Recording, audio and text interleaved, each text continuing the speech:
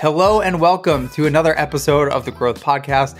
I'm your host, Matt Bellotti, and I'm really excited today to talk about growth coming from a context of B2C into more of a B2B one. And so I'm joined by Wendy Liu, who is an engineering manager at Airtable. Wendy, thanks so much for joining. Hey, Matt, thanks for having me. Absolutely. So in this podcast, we cover all sorts of growth topics and all that. And the reality is that growth in B2B and B2C is very different. And while Wendy is currently engineering manager at Airtable, she comes from Pinterest. So I thought this would be an amazing opportunity to talk through what that transition from a pure B2B or B2C type play into more of a B2B growth program and role looks like from her perspective. So Wendy, why don't you give a quick rundown on your background and we'll go ahead and jump in. Yeah, my name is Wendy Liu. I lead growth engineering at Airtable. We're a low-code platform for building apps for teams, and our mission is to democratize the creation of software apps. My background is in engineering, so I grew up in the Bay Area, studied CS at Stanford, and got my start working at a few companies here in the Valley. I ended up getting really into mobile when the industry was kind of pivoting from more of a web-first product approach to more of a mobile-first approach, and ended up joining Pinterest in 2013 as an early member of their mobile team. So there I got to work with a lot of talented people, also got to work on a wide variety of areas, including growth. And for growth, that was mostly on user onboarding and user activation, and also monetization, which for Pinterest was obviously advertising. So when the company started focusing on advertising around 2 to 3 years into my time there, I started putting most of my energy into this area and eventually led an organization responsible for ad formats and e-commerce ads at Pinterest. Amazing. Quite a fun lineup of things to work on. So I gave a bit of a tee up for the episode topic, and I'm excited to dive into the strategies and tactics and all that. But before we do that, I think it would just be really useful to set some high level business model context of the comparison between Airtable and Pinterest. So everyone just has a foundation for thinking of what those different worlds look like and, what translates and what doesn't. So why don't you give us a quick rundown on that? Sure. Pinterest is a consumer discovery platform. It's focused on helping people discover things related to their interests. These can be any interests, but some of our larger verticals are food, home decor, fashion, beauty. And like many consumer products with a larger user base, Pinterest monetizes through advertising. And as mentioned, Airtable is primarily focused on B2B growth. So we're building a toolkit for teams to create solutions and apps that can grow with their businesses. So Airtable currently runs on a freemium model where we have a free tier that anyone can use, and then several additional pricing tiers with more advanced features or usage. And as your role as engineering manager in either of those, is your core function to hit specific growth goals, or is it more so to work with the teams to enable those goals? Yeah, good question. So it's not a one-size-fits-all job description. It can really vary quite widely based on the company and what's required at that point in the company's life cycle. I will say that all growth and monetization teams that I've been on have been responsible for specific business goals, be that revenue, active users, or engagement. But it really does depend on the needs of the company at the time. So I would say first and foremost, kind of building the team, growing the team, ensuring that the team has what it needs to execute well, and communicating across up and down is kind of a given for any EM role.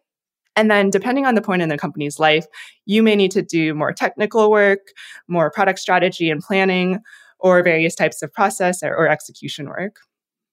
And I know that as we'll dig in, the tactical work of the types of stuff that you and the teams are focusing on differ between the B2B and the B2C context. But does the core engineering manager role differ between them, or is it mostly the same in terms of that structure?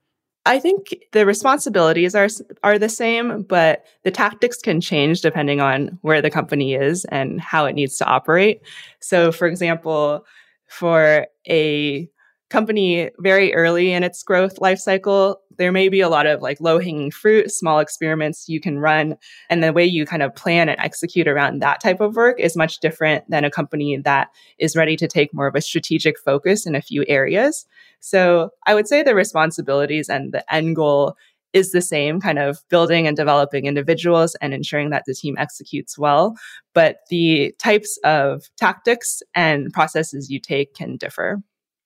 And when you switched over to working at Airtable, was there any particular thing that you very rapidly learned that was just like so different from how the growth function operated at Pinterest? Yeah, there were a lot of things. I think when going from a consumer business to a B2B business, you kind of have an idea in your head about what a growth team should do and how you should operate. And there are some things that you almost have to unlearn in the context of a B2B business. So, for example, all growth teams pride themselves on understanding user psychology. And at Pinterest, that was a lot of user research, user interviews. I spent, way too much time on the other side of those Law and Order style one-way mirror rooms that we use for user research. And in the same way that consumer teams need to be really dialed in with users, I think B2B growth teams need to be extremely in tune with sales and marketing. And many times they actually have marketers within them. So for example, our team works with an email marketer on the team embedded within our organization. And it's really useful because a huge percentage of experiments have some email marketing component to them. But going back to your original question, at Pinterest, when we looked at user activation and retention, it was very much about helping users build the habit that we want them to and reducing all friction to that action. So for Pinterest, that habit was saving a pin to a board. Obviously, on Pinterest, there are more things you can do than that. But one of our biggest wins was that during a user's onboarding phase, actually stripping out every single action except for that one feature. And only once the user had completed that flow did we start introducing back the other features. But it was very focused on in-product experiences and doing everything we could to reduce friction. I think at a B2B company, you succeed with a combination of these self-serve growth tactics coupled with sales motions.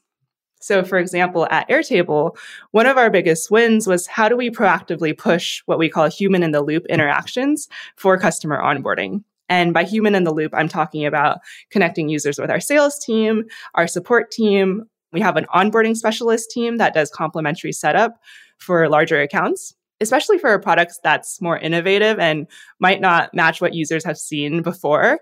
If I'm a new user setting up a workflow for my team in Airtable, I might give up and I might not know if I'm doing things correctly. But knowing that I have live support there and a live human to help can get me over that initial hurdle and can be the difference between whether I activate or not. Okay, so there's a couple things there that I want to peel the layers back on.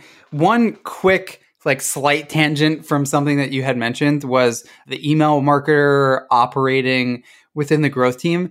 We had one of those on our team for a while, and I'm interested in just the structure of it. Was that email marketer reporting to someone on the product side, or were they still reporting over to the marketing team? They just had goals that were tied to the growth team. Yeah, at Airtable, our growth org is all under one GM, which is Darius Contractor. And within that organization, there's a product arm, a engineering arm that reports to me, and then email marketing. Got it. Okay, so you have a whole, it's all fully encompassed in the growth org. Correct, yes. And we're a very small team still, so, it is essentially just one team. Yep. Okay, so on the alignment with sales and marketing, now I come from a mainly B2B type background, so I'm pretty used to the alignment that the growth team has to have with sales and marketing. And I always kind of just figured that as a bit of a given, but it would seem as you mentioned, the human in the loop is something that you actively thinking about here, where in B2C, I would presume that it's the polar opposite of that, right? You want the human in the loop as little as possible because of how much volume your product is going through in terms of users and actions and whatnot. Yeah, definitely. That being said, at a B2B company, it is still a combination of the two. It's still a combination of self-serve growth plus sales motions. So the first part of that equation is still important.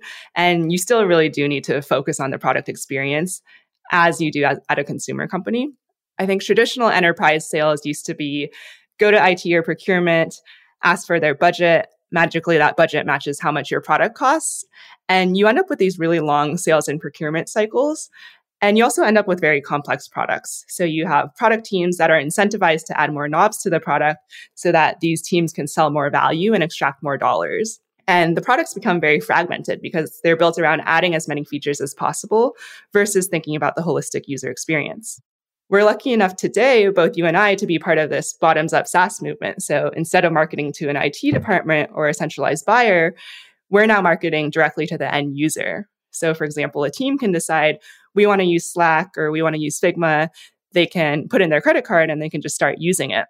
And I think that opens up a lot of opportunity where, similar to a consumer company, the end user experience is still very important for that initial traction.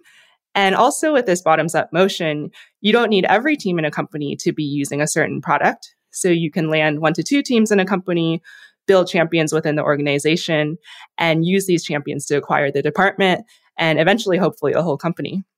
And I'm really curious about this because I presume in the B2C, like the way that the engineers are thinking and you're encouraging them to think are all rooted in the volume of users taking that specific action, kind of what you talked about earlier, or maybe the ad revenue that comes out the other end. Like, how do you think about getting the engineers involved in this more heavily sales motion, right? Like, it's a whole other layer of thinking for the engineers, right? Whereas I've worked with engineers that kind of think like, why are we involving sales folks at all? Like, we should just automate every single part of this. So how do you think about the balance between like that sort of perspective and this is a partnership in sales and we have to like enable them to get the outcomes they want?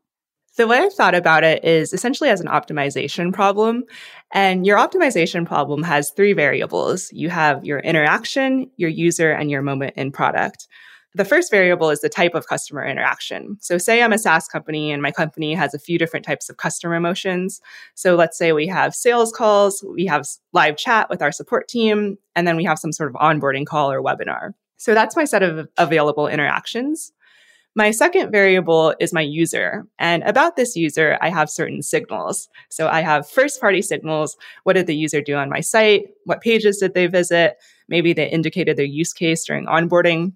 And then I also have third-party signals. So I can use services like Clearbit to enrich my user data and get information about their role, their industry, what technologies does their company use.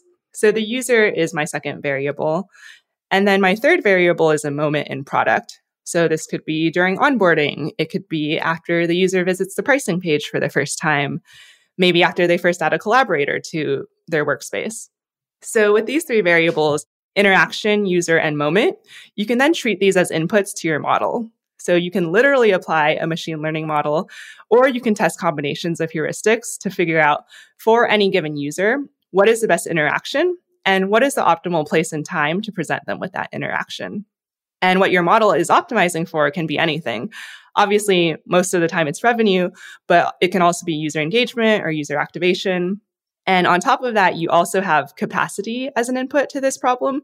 So you can scale up and down your thresholds depending on the capacity of your sales team. So you're literally building out machine learning models is it a model that changes the customer interaction as they go, or is it more of a model for you to determine like where to make your team investments? Yeah, it's more of the latter. We can talk about the former too if we talk about lead scoring, but it's more of a growth model or strategic framework of thinking that helps us understand where to prioritize our investments. Yep. So let's say that I'm listening to this podcast and I'm saying, all right, that seems cool, right? It seems like it could help us a lot by building out that sort of model. Like, where does someone start? Like, how do you begin thinking about this and building out this sort of system? I would say, first of all, to figure out your constraints. So are you supply constrained or are you demand constrained? So do you have too many leads for your customer teams to handle? Essentially, you're operating over capacity, or are you needing more people in that funnel? If you're supply constrained, then things like lead scoring or using more signals to qualify your leads, and there are a few ways we can do this, which we can talk about. If you're demand constrained, you want to invest more in in-product experiences or different types of outreach to feed that funnel.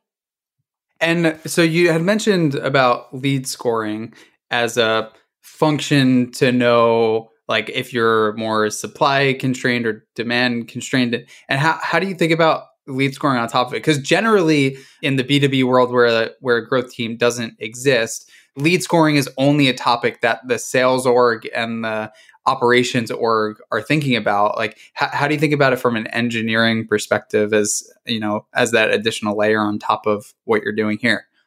Yeah, of course. So lead scoring, there are a few different ways you can do it. You can do it in-house, right? As you can even apply machine learning models, or you can use services like MadKudu to set that up pretty easily. Tactically, I would suggest someone aim for simpler heuristics over more complex models to start. And the reason is that your reps are human and they're going to be delivering a very personalized interaction to a person on the other end who is also human. So if all your model does is take in a dozen factors and spit out a score between 0 and 1, then your rep is going to have no context into why this person was surfaced and how they can best tailor that interaction. And I think that is one of the dangers of an engineering team working with a sales team if the collaboration is not very tight-knit. So I would say start with something your reps can understand. And furthermore, this is probably going to be something that you need to be able to communicate throughout the company and probably across org lines, as I said. So when starting a new initiative, I always like to ask myself, is this something that I can explain in 15 seconds or less to anyone in the company, just in a hallway conversation? If it's not, either because it takes too long to explain or is too technical to explain, then maybe I need to take a step back and think about how I can simplify it just as the effort gets started. Then once you have a good system in place, you can think about improving it with more complex models. And even then, if you are using a model which may be more opaque, it's still really important to surface the inputs to that model. So making sure you give your reps as much context as possible into why this person was scored highly and how they can best tailor their interaction with the customer. So this is really interesting to me because we went through a similar thing at Drift where we on the growth team were using a machine learning model to drive the lead scoring. And I'd be interested to hear if you like fully built it in-house or if you're using another tool for it. But we were using another tool for it that, like, instead of building our own completed model. And then one of the things that you said, which we missed, was making sure to surface all the inputs for the score. Otherwise, because I mean, we would build this score and it was this wonderful, lead scoring system that would take all those inputs that you were talking about plus more. But the problem was it was just like so opaque. That was a good word that you used there. It was so opaque to them that they were looking at it and saying, I'm used to operating off of knowing these like 5 things are the reason I should talk to this customer because then I can lean on that in the sales process. How am I supposed to lean on anything if you're just telling me like this person might buy, right? So for us, that was something that we totally whiffed on. And so is this like a full in-house model? So we do have a big work stream this quarter around what you just talked about, which is surfacing the right data to our reps. So this is involving how do we augment the tools that they use, SFDC, Zendesk, et cetera, with all the signals that could possibly help them as they're performing the interaction. In terms of modeling, we are starting to explore some lead scoring both internally and third party. Last quarter, we invested a lot in product experiences to help feed the funnel. So how do we help users connect with our sales teams during critical moments in product? So again, looking at what are the moments in product where users tend to struggle, for example, maybe importing data, or maybe it's configuring one of their more advanced field types, and how can we surface interactions at that time to help users get over that hurdle? Okay, so you have these inputs that define the moments to bring in a human in the loop. How do you go about identifying what those are? Like, do you start with qualitative and then you dig into the numbers? Do you start by just pulling as much data as you can and identify certain moments? Like for someone that's listening that says, I want to build this type of model to drive our systems, like where do I start and how do I go through that process? Yeah, so it's both qual and quantitative data that we use. We are lucky that we have a very tight-knit relationship with our sales teams and our customer teams. So we conduct a lot of interviews. We chat with them weekly to figure out from their experience running all of these calls and all of these interactions, what have they found to be the highest leverage moments or the moments where the users struggle most and where they need the most help. So we do start with that. And then the second step is digging into the data. So we did quite an in-depth analysis looking at what we call struggle moments and high intent moments. So struggle moments could be the user starts something, but they don't finish or they don't activate. And high intent moments are just, things that the user does in product that indicates high intent, for example, visiting the pricing page or the upgrade flow. And pulling all of those moments and looking at the correlation of those with the eventual metric we care about, which for us at the time was 4-week activation or 4-week retention. And through that, you can kind of get a sense of like, okay, if a user completes this moment, then they're really likely to activate down the road. You do have to be careful with not confusing correlation with causation there. So there is some aspect of understanding that aspect as well. And, you do have to apply some additional logic on top of that so that you're not confusing correlation with causation. Got it. So to change gears a little bit, how do the core goals for the Airtable growth teams look? Like, what is everyone optimizing for, right? We talked through, you have the lead scoring layer that you can put on top of it. You have the human in the loop type interactions, and you have the ultimate outcome of revenue. Like, how do you think about distilling which thing any one of your engineers or folks on the growth teams are thinking about? Yeah, so the stages of the growth funnel still apply. So our teams are optimizing for acquisition or signups, activation, retention, and monetization. So it is the exact same thing as it is at most companies, but just with sometimes different tactics. I would say the most widely communicated metrics for us currently are 4-week activation or 4-week retention, however you want to think about it, as well as monetization and ARR. Okay. And what about like that focus there has allowed you to pull on those, prior experiences at Pinterest and other places? Like what things explicitly hold true between the context of all those different business models? I think that having an early and vocal user base who just absolutely love the product is something that's held true. And I think both Pinterest and Airtable have had this. And these are your users who are going to evangelize the product. They're going to give you feedback. They get so excited with each new feature release.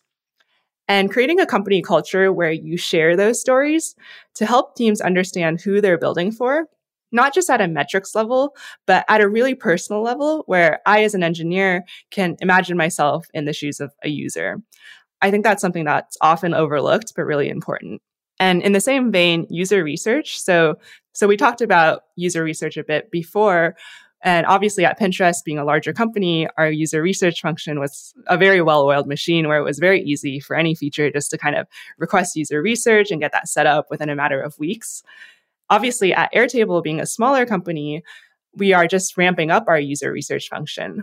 But even before we had that, sometimes here, our engineers just did user research. So our engineers have gotten really good at reaching out to users, conducting interview sessions, and then bringing back the learnings back to their team to inform what they build. I think what doesn't apply is that the metrics baselines are much different. So for a B2B company, people are usually coming to your product to solve a certain need or pain point. And at certain consumer products, you could also think of them coming in to solve a need, but often it's less of an immediate business need and more of an entertainment or a leisure-focused need. For a B2B company, the user coming onto your site probably has a specific pain point to solve. So they might need a better way to manage their team. Maybe they want to automate a manual workflow. A surprising number of people probably sign up because their manager told them to do it, or they see another team in the department doing it. But if they do visit, they are probably more incentivized to begin with to sign up. So the baselines are much different, where at a consumer social company, 30% might be a really, really good 12-month retention rate, where at a bottoms-up SaaS company, you're going to be wanting to see net revenue retention above 100%. And at an enterprise SaaS company, probably even higher than that.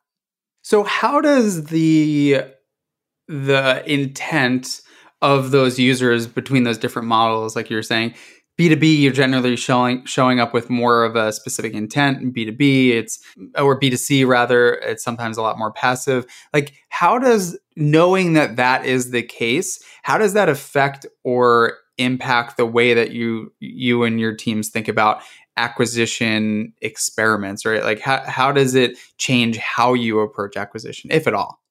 Yeah. So when you think about acquisition, there are generally a few different types of approaches. There's virality-based approaches, so things like invites and referrals. There's content-based approaches, so the users or the company create content. Those get pushed to the company's channels.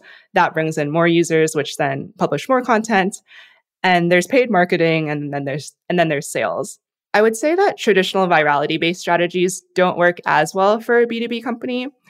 And the reason is that the product really doesn't get any better as you invite more people. There's some aspect of inviting your team at work, but beyond that, it's not like inviting my friends or inviting my family makes my experience much better on the product. It's not like LinkedIn where having 50 contacts versus 5 contacts makes the product experience much better. So while we do have virality-based features, I don't think that's going to be the bread and butter of how most SaaS companies acquire new users beyond just kind of standard word of mouth virality. I think a content-based strategy can work. So for example, Airtable this quarter is really focused on SEO and setting up the infrastructure for good SEO. And of course, the next step to that is how do we scale up our index content and the number of relevant landing pages we have? And thinking about how to take user-generated content and company-generated content and scale that up. And I think what you said around the virality part is extremely important because this has happened on like all the teams that I've been on where there is this very strong desire to implement a referral system, even though you're in a B2B context. And I think it's because people have a tendency to see them work well in tons of B2C contexts like Pinterest and Uber and Lyft and Robinhood, right? Like referral systems work there, but it's just so fundamentally different in the way that the user operates that you almost kind of have to restrain yourself from using what feels like it works best and feels like makes your job easiest because it works at scale for these other places. Whereas like you're probably just going to wind up wasting your time building that stuff out in more of a B2B context. Yeah, exactly. I think it really depends on the product. So thinking about, is your product better as you invite more people you're connected with or not? And then also, is the incentive enough, right? So for Dropbox, I think the referrals program actually worked quite well because there was an incentive of free space that for many users was enough to get them to send invites and to invite their friends. Many of the times for a B2B company, the incentive is not high enough because, when work is paying for it, then sometimes it's not worth getting like the additional credits or the additional offers, right? Or the discounts. Right, because it's not coming out of your pocket. So kind of what's the difference if I save my business $100 on this, $40,000 thing? Right. Thanks, VCs. So you've been in this role with Airtable now for a little over half a year. And maybe to wrap up here, we can talk through some of what the toughest learning curves are, right? So I think, we talked through some stuff that you show up in a B2B context coming from B2C and you say, all right, well, this thing's obviously different. But what parts are the toughest ones to work through that have the biggest learning curves? Experimentation is a big one. So at most companies, the growth team is known for running experiments. I think a common cliche is that you change the color of a button from red to green, and that results in some percentage increase in conversion. And it actually does happen. I think at Pinterest, we changed the text of a button. The button used to say pin it, and we changed it to save. And even that resulted in some percentage increase in user activation. But the reason that these things happen is that with a really large volume of users in your experiment, you're able to detect very small increases, 2%, 1%, 0.5% increases with statistical significance. And you can do that because you have millions or tens of millions of users signing up per month. At many B2B companies, you don't have hundreds of millions of users. It's a much smaller addressable market overall, and your product is likely focused on a specific use case or industry. So not only do you not have as many users to experiment with, but the conversion rate of what you're trying to move might also be very low. So you might have a freemium product where most of your users are free and some small minority are paid. Well, if you're trying to optimize the paid flow and you only have a few percentage points paid, then it might take months for you to get enough users to go through that flow to have a scientific result. Consumer companies can also have smaller volumes, especially when starting out, to be fair. But I would say that for B2B, even the larger and the later stage companies can have this issue. Is that tough to get used to? Like, I imagine you're just so used to knowing answers so much more quickly. And now you're switching into this world where like the lead times could be months on any given experiment. Yeah, I think it is hard to get used to. And I think the lessons that I've taken away is, first of all, to take bigger swings. So traditionally in growth teams, you run a lot of learning experiments. So if I was building a feature at Pinterest, I might say, okay, let me run a series of 4 to 5 iterative experiments for the same feature over the course of 2 or 3 months. And my aim is to incrementally improve each one. And it's okay if the first few don't show positive results because I can then just iterate further on it. For a B2B company, I might have to run an experiment for 2 months to even get that first set of results, especially for these less frequently visited surfaces. So it's really, really important that the first experiment that I run is the one I think has a good shot of moving the needle. And that means like doing the upfront work. So doing the data analysis, the user research up front, instead of always taking this learning by experimenting approach. Right. You're moving from let me get the answer by just doing it versus the investment in doing this is now 10 times bigger because of that lead time. So let's really, really be thoughtful around like, are we going to start with this? Yeah. So for example, at Pinterest, I might say, okay, I have a feature I want to experiment with. I could spend a week doing data analysis to inform what I think is the best approach. Or I could just build it, run the experiment for a week and see. And in many cases, I might opt for the latter. At Airtable and many B2B companies, that might not be the best decision because now instead of running my experiment for 1 week, I might need to run it for 8 weeks or more for some of the surfaces lower in the funnel. So in that case, it is worth it to me to do that week of data analysis upfront. And how do you think about the teams that in this B2B context where the lead times are much longer? How do you think about knowing, like, is this team doing a good job or not when it's going to be 6 months of experimentation before you actually know if the team is doing any good? Yeah, good question. We do use a lot of leading indicator metrics. So, for example, if your metric is 4-week retention, figuring out what do users do before 4 weeks, that can be a predictor of that metric. You do have to be careful, again, to not confuse correlation with causation here. But for example, when talking about our human in the loop work earlier, one of our leading indicators was the number of onboarding calls we did. So we could say, okay, a user who has an onboarding call is X% more likely to activate.